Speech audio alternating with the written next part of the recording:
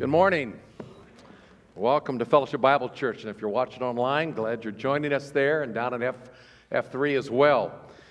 Many of you know I grew up in Nebraska, and when my great-grandfather settled there in northeast Nebraska, he settled in a little town called Bancroft, Nebraska, which was right on the border of the Omaha Indian Reservation.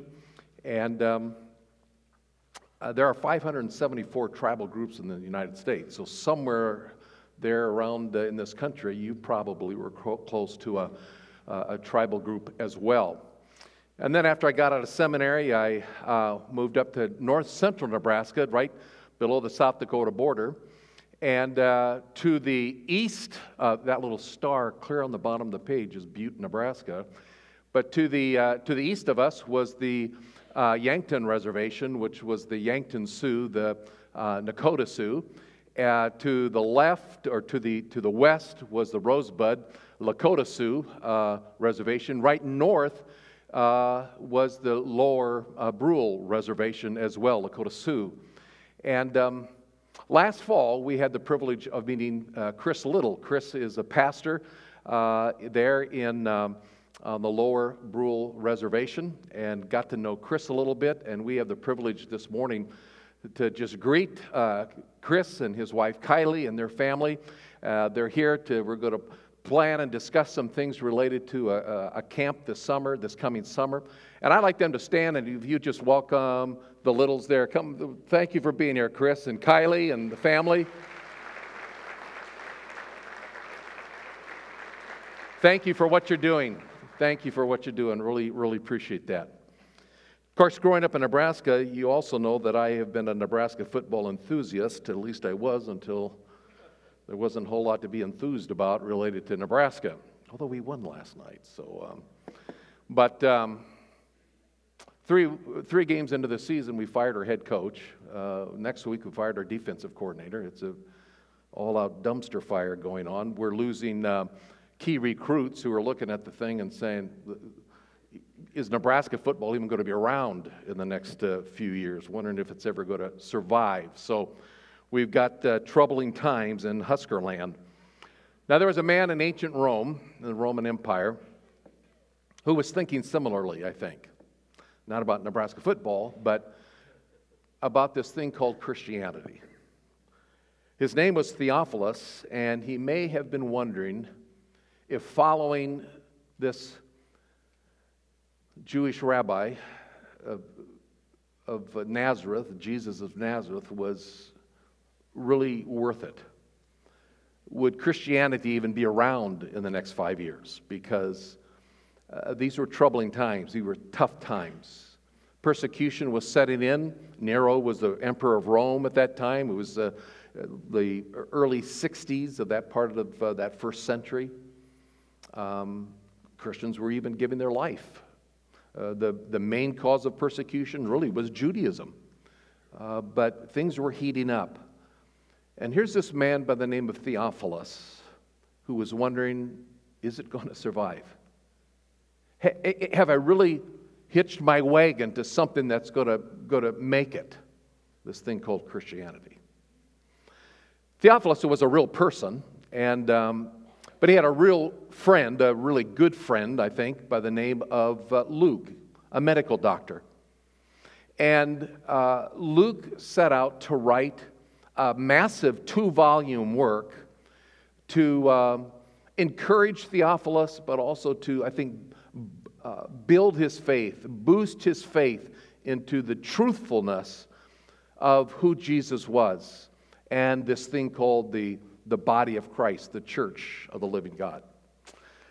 We know that 2-volume work as the Gospel of Luke, bears his name, and the Acts of the Apostles. And you combine those two, Luke has more verses written in the New Testament than any other writer. You can combine Paul and Peter and John and James's book, and Luke is the biggest contributor to the New Testament. But what he wrote was significant to this man by the name of Theophilus. We've begun a study of the Acts of the Apostles, and we haven't really gotten into the text yet, but We've done some background oversight, that 35,000-foot level view to put the book of Acts in a context. But this morning, we're going to get into the book. Not much, a little bit, but we're going to start. And we're going to start with verse 1. Verse 1 of Acts says this: "The first account I composed, Theophilus, was about all that Jesus began to do and teach." And he's referring to volume 1. Now the implication is, and now I'm going to write volume 2, which is what Jesus continued to do and to teach. Now, that first account was the Gospel of Luke, and so if you don't mind, let's turn back to that first volume, the Gospel of Luke, just for a moment, and get a feel for the heart of Luke and what he was doing for Theophilus, who was concerned about, I think, his faith. So Luke chapter 1, verse 1. And he says, "Inasmuch as many have undertaken to compile an account of the things accomplished among us," and that's pretty interesting. There are many who have undertaken to compile an account. We don't know where those other accounts went. But he says in verse 2, "Just as they were handed down to us by those who from the beginning were eyewitnesses and servants of the word," he says, "it seemed fitting for me as well, having investigated everything carefully from the beginning, to write it out for you in consecutive order, most excellent Theophilus." Just a couple observations from these verses. Luke, and maybe this was just his nature, he was a medical doctor. You want a doctor to be thorough and very observant, and Luke was that. He said he contacted eyewitnesses, the faithful servants at the time. He set out to write a work that was carefully researched, he said, investigated, he said, everything carefully from the beginning. The New King James Version says, having had perfect understanding of all things from the very first. And so he writes this chronological history very carefully, very exactly, very accurately, of the things concerning Jesus Christ and the beginning of the ministry of the church. Second of all, I want to just emphasize to whom he's writing this. He's writing it to, it says at the very end of verse 3, "To you, most excellent Theophilus." Now, we don't know really who Theophilus was. His name means friend of God or lover of God or beloved of God. Good chance that he may have grown up in a faith, in a family where they had learned about Jesus or followed Jesus. We don't know where maybe he was living. There's a little title attached to him, most excellent Theophilus, and Paul uses that phrase later in the book of Acts to refer to some Roman governors. He calls in Acts 24 Felix, most excellent Felix, and another Roman governor, most excellent Festus. So it's a title of that would indicate this is an official. This is someone of means. In fact, in that time, to write a book or even to own a book or have a copy, you had to be a person of means. Chances are, people believe Theophilus may have funded this for Luke, and he was the recipient of this. He was a man, but it also says, verse 4, "so that you may know the exact truth about the things you have been instructed," the things you have been taught. That word, "have been taught," is a Greek word katekeo, where you get our word catechism. So Theophilus had been indoctrinated. He had gone through some type of catechismal training about who Jesus was, about these things. He had been taught these things, but he was maybe beginning to question, is this worth it? Is it true? I mean, there was no 24/7 cable news. There was no, you can't Google this thing. Did this stuff really happen? It was word of mouth. And over time, did that really happen? And now persecution is setting in, and you're beginning to wonder, is this true? Theophilus had been taught these things. But now Luke comes and he writes a very exact, a very detailed account in a 2-volume work, Acts and Luke. I think maybe for a lot of Christians at that time, there was a questioning. Is this true? And so Luke writes this 2-volume work, and I'm basically saying, Theophilus, you don't need to worry. You don't need to worry. I've done my research. You can rest assured. I've talked with eyewitness accounts. I've studied this out from the very beginning. It is true. It is true. What they tell you about Jesus Christ is true. All that Jesus began to do and teach, Volume 1, the Gospel of Luke.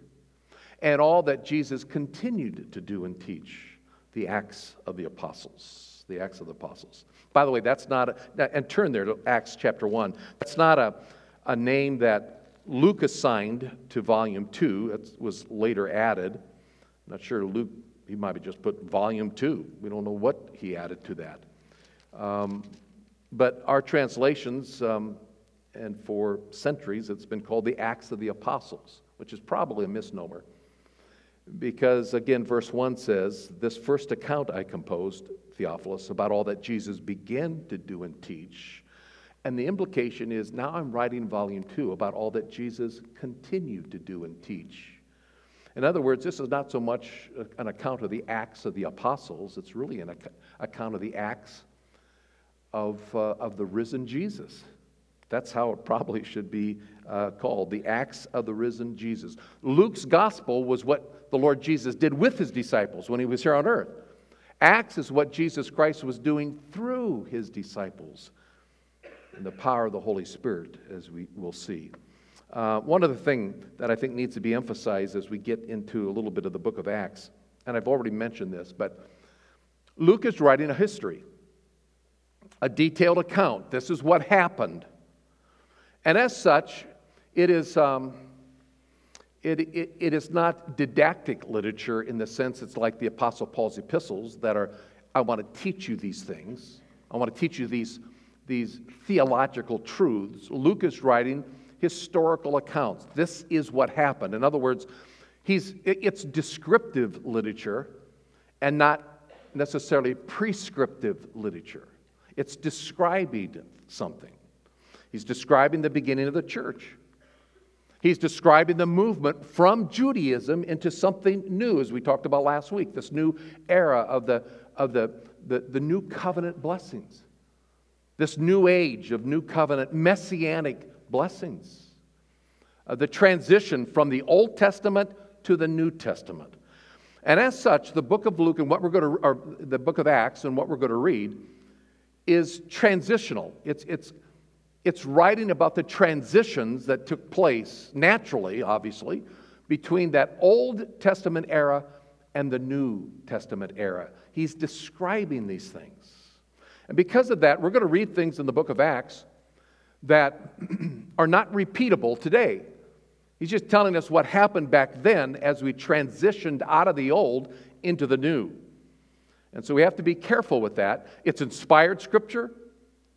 It's accurate. He is recording, though, the history of it. And he's not saying, now, what they did exactly, you do today. And as we get into the book of Acts, we'll see that. We'll draw some wonderful lessons from the book of Acts, but we have to realize, as a transitional book, there are things that are unrepeatable. They took place then and only then, and they're not repeatable. Now, as we study through the book of Acts, we'll see that the things that Jesus continued to do and teach, this acts of the risen Savior, of the risen Jesus, progresses as he is unfolding this historical account. It is a progressive unfolding of the flow of what Jesus continued to do and teach through his followers. And I think you can accurately say the theme for the book of Acts is the triumph of the gospel. The gospel triumphs. Now, the word gospel means good news, and it's good news about Jesus. So when we talk about the gospel, we're talking about this good news that Jesus came and He died for our sins. He was the sin bearer. He took the sin of the world, and He, in our place, He was our substitute. He died in our place to satisfy the righteous requirements of the Father, the holy God, who said payment for sin is required. And Jesus stepped from His throne of glory, and He said, I will make that payment. And in incomprehensible love, He came to earth, became fully humanity, and He took upon Himself the sin of the world. And He died in our place. And then 3 days later, He rose again. And He met with His followers, and He showed the nail prints in His hands and His feet. To put your fist in my side. He was alive.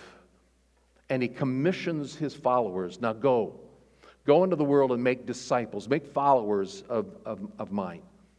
Baptize them in the name of the Father, the Son, and the Holy Spirit. Bring them into the fold, and then teach them to observe all that I have commanded. Go and make disciples. And the book of Acts is the unfolding of that mandate to go into the world. And so you can outline the book of Acts quite simply. The first 11 verses is an introduction, as we'll see. But the second section is the witness in Jerusalem. You will be my witnesses in Jerusalem, Judea and Samaria, and the uttermost part of the world, he says. And the first part of that is the witness in Jerusalem. And there's this little summary statement at the end of that section in verse 4 of chapter 8. And he says, therefore, those who had been scattered, what about preaching the word?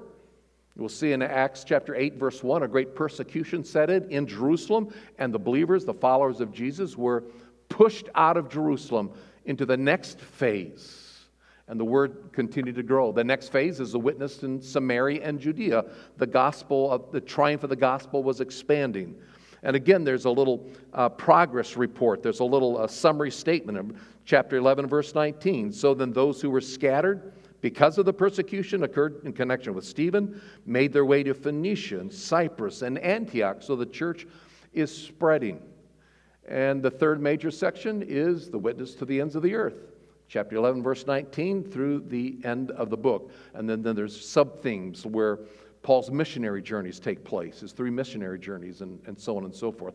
So you can break up the book pretty simply. Jesus said, go, you will be my witnesses in Jerusalem, Judea, and Samaria, and the uttermost part of the world. And that's the book of Acts. The progress of the gospel. The triumph of the gospel. Now, throughout the book of Acts, what Luke also does is he gives us little progress reports sprinkled throughout the book. So how is it going? How is it going? And he tells us in Acts chapter 2, verse 47, here's the first progress report. The Lord was adding to their number day by day, those who were being saved. Wow. Hey, good start. Then he says the next progress report in chapter 6, verse 7, and every day in the temple and from house to house, they kept right on teaching and preaching Jesus as the Christ, as the Messiah. Man, things are moving forward. Next progress report ends this section, chapter 9, verse 31. So the church throughout all Judea and Galilee and Samaria enjoyed peace, being built up, and going on in the fear of the Lord and in the comfort of the Holy Spirit. It continued to increase. So Luke adds these little progress reports throughout. Here's another one, chapter 12, verse 24. But the word of the Lord continued to grow and be multiplied. Or chapter 16, verse 5. So the churches were being strengthened in the faith and were increasing in number daily. Thanks, Luke. The gospel is triumphing. Or chapter 19, verse 20, so the word of the Lord was growing mightily and prevailing. He's keeping us up on the progress from Jerusalem, Judea, and Samaria to the uttermost part of the world. The last progress report at the end of Luke, chapter 28, of Acts, chapter 28, he writes, and he, Paul, was preaching the kingdom of God, teaching concerning the Lord Jesus Christ with all openness and unhindered.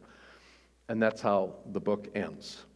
Now, what this structure and these progress reports tell us, or one of the things it tells us, is that these followers of Jesus Christ, they were getting it. You're going to be my disciples. Go in the world and then make other disciples. The Great Commission. Bring people into the faith. Baptize them in the name of the Father, Son, and the Holy Spirit. Identify them with this new entity, the church of Jesus Christ. And then teach them to observe all that I've commanded. And he says, as we'll see, you will not be without help.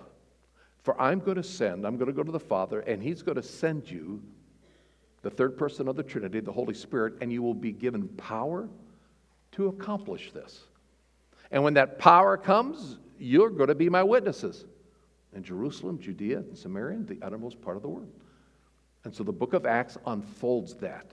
The empowerment of God's followers to accomplish what God has asked them to accomplish.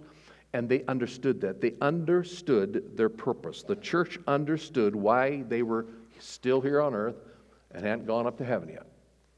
They were fulfilling what they had been called to do. Now, if you know Jesus Christ as your personal Savior, if you come to that point where you have understood that Jesus died for my sins, there's nothing I can do to merit, to earn a spot in God's heaven. I can't be good enough to do it, but Jesus was, and He paid for all my sins. He died for me, and then He rose again. And when you realize that it's in Christ and Christ alone, and you put your faith and trust in Christ, you have been given at that point a new purpose, for a new reason for existence. You've been given a purpose to proclaim His excellencies, Peter says, in this world, to bring glory to Him, to radiate that glory in this world, to be His witnesses in this world. Understanding our purpose is crucial. What could be more important than we understand our purpose for existence and we're living out that purpose? We're fulfilling the very thing that we were created to do. It's like the story of the very wealthy man who had an elderly mom, and he wanted to do something special for his mom, and he'd heard about this fancy parrot. It had a 4,000-word vocabulary. I mean, this thing was just incredible. It knew multiple languages. It had memorized 3 operatic arias. I mean, this bird was incredible. Now, it had a price tag of over $100,000. But the guy was wealthy. He loved his mom. He bought the bird, sent it to his mom, and the next day he wrote, he sent a cable to his mom, called her, says, "What did you think of the bird I sent you?" And his mom said, "Oh, thank you, son. It was delicious." Now, the bird did not fulfill, obviously, its purpose. It's a stupid story. But what kind of bird are we? Are we fulfilling the purpose for the reason why we exist? The exciting thing about the book of Acts is that we have this accurate, well-researched historical account of the early church whom God empowered with His Holy Spirit to fulfill the reason why they existed. They fulfilled their purpose. And the progress of the gospel, the triumph of the gospel, as we see through the book of Acts, continues. They effectively witnessed in Jerusalem, in their Judea and Samaria, to the uttermost part of the world. But let me go back again to that opening verse. There in verse 1, the Acts of the Apostles, or the Acts of the Risen Savior, the first account I composed, Theophilus, was about all that Jesus began to do and teach. And again, the implication is, now I'm going to write to you, volume 2, all that Jesus continued to do and teach. And because of that spiritual enablement, go to Jerusalem and wait, he'll tell us, so we'll see in the next few verses. And you're going to get power on high to accomplish your purposes. And it's all that Jesus then began to do and teach, or continued to do and teach through His people. This is not so much the story of the great works of Peter and James and John and Paul. It's the story of the great acts of a risen Savior who empowers imperfect, ordinary people to do extraordinary things. and fulfill their purpose and their calling.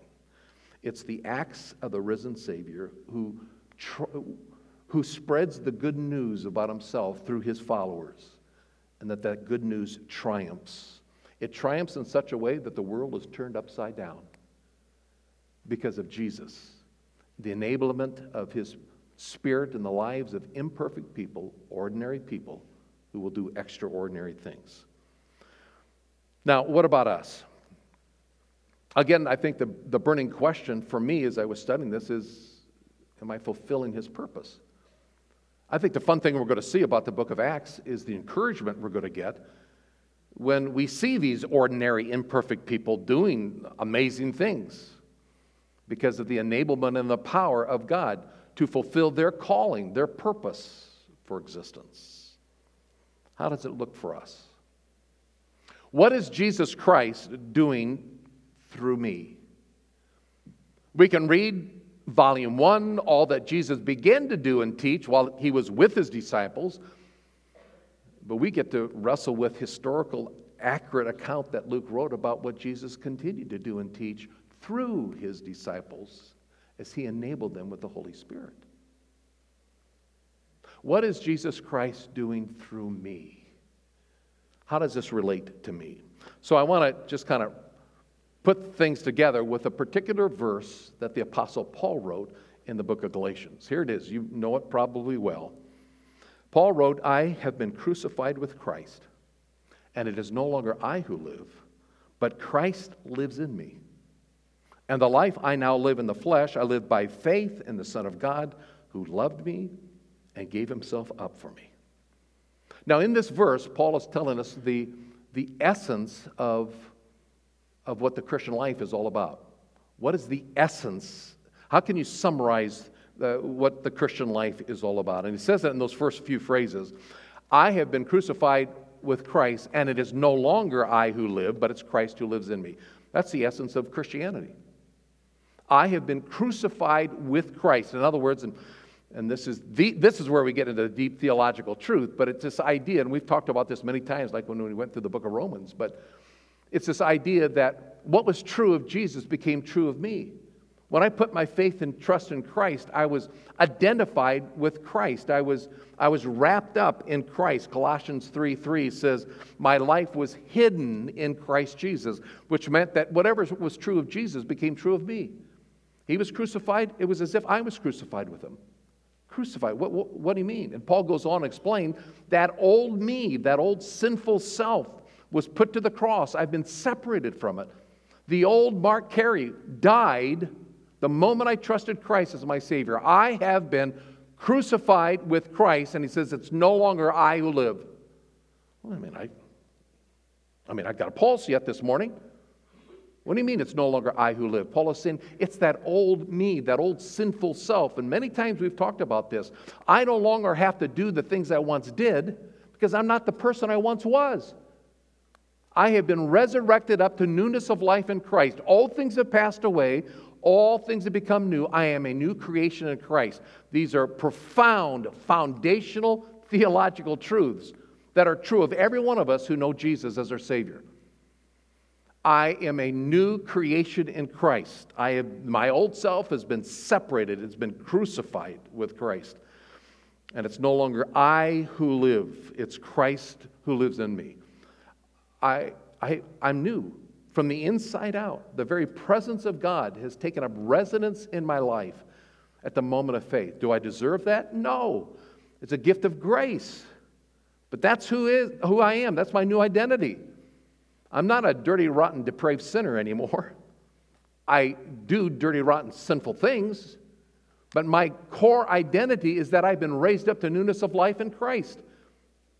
I'm different. It's no longer I who live. I like how John Stott describes this in his book, The Cross of Christ. He wrote, "It is inconceivable that I should continue to sin.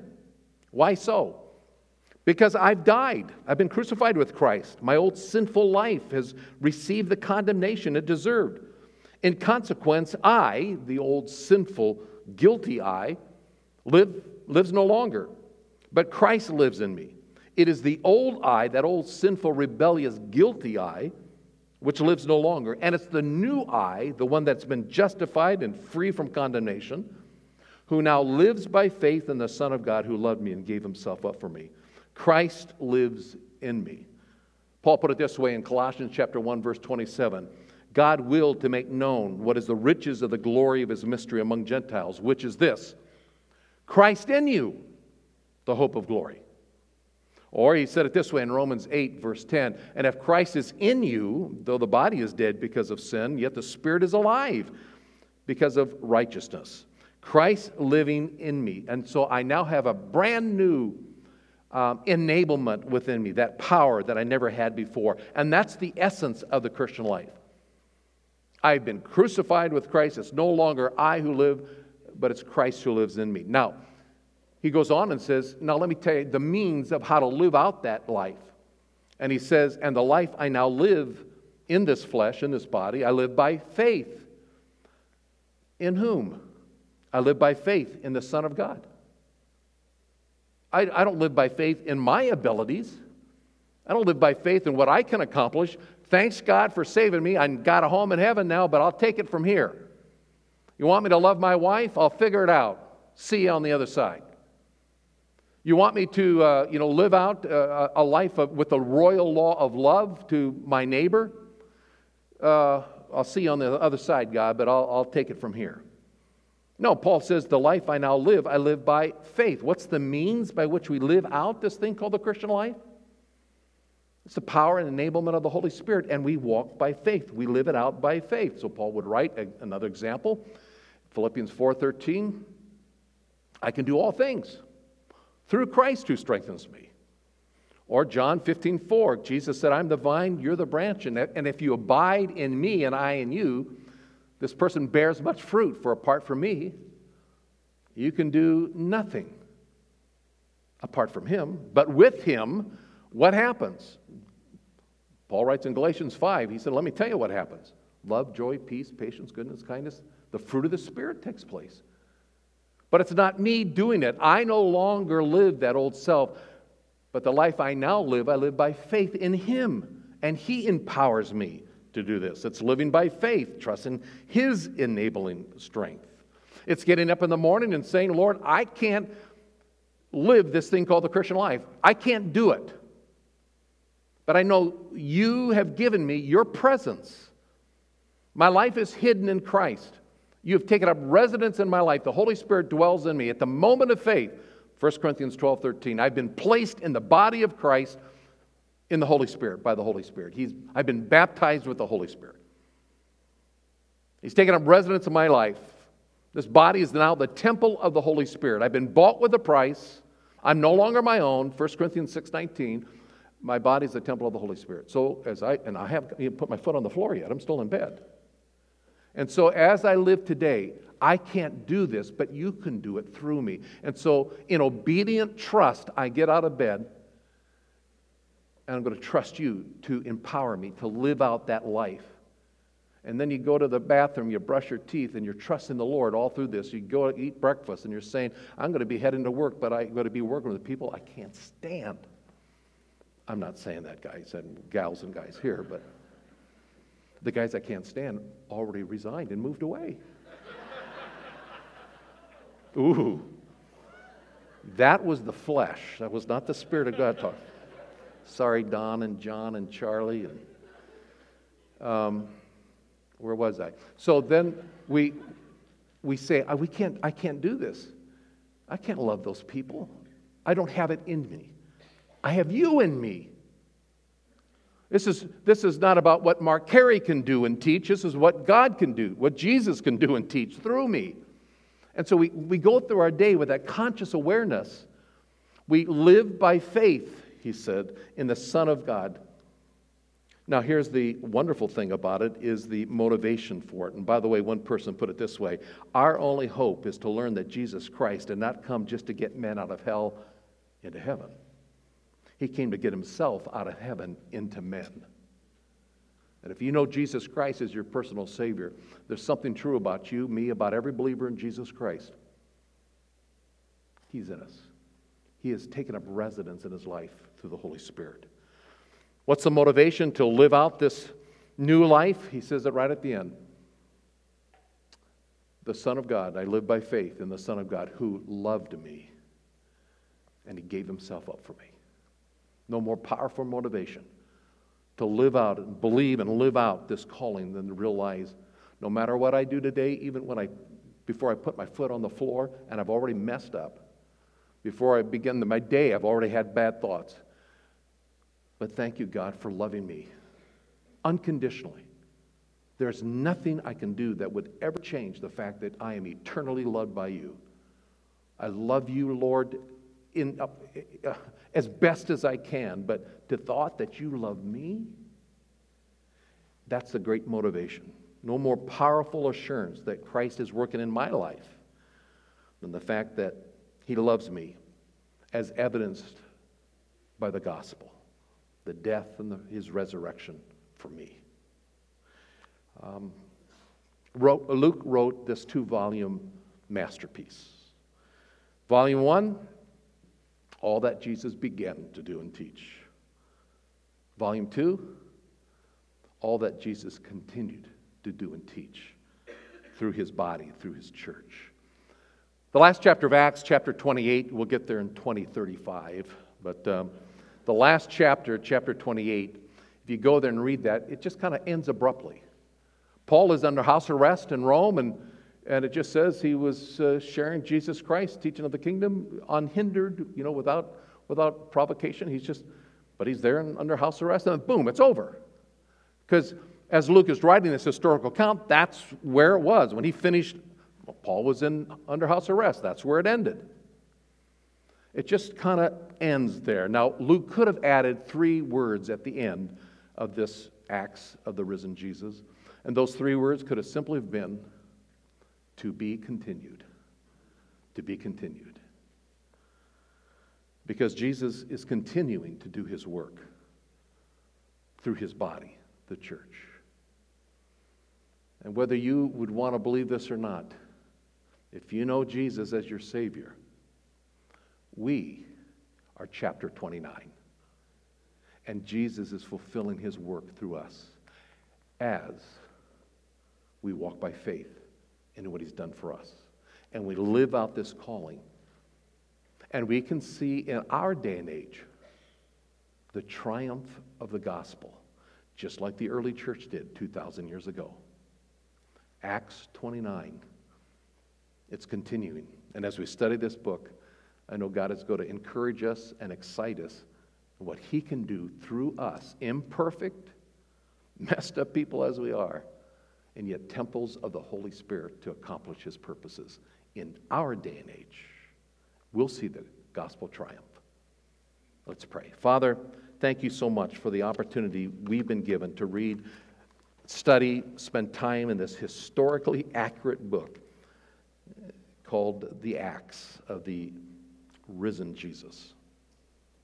And I pray that you would challenge us and encourage our hearts to believe it, to see how you want to use us as members of your body, that we can see more clearly what you are doing and teaching through your body, your church today, and that, Father, we would be faithful, be found faithful as good stewards as we live out chapter 29 of the Acts of the risen Savior.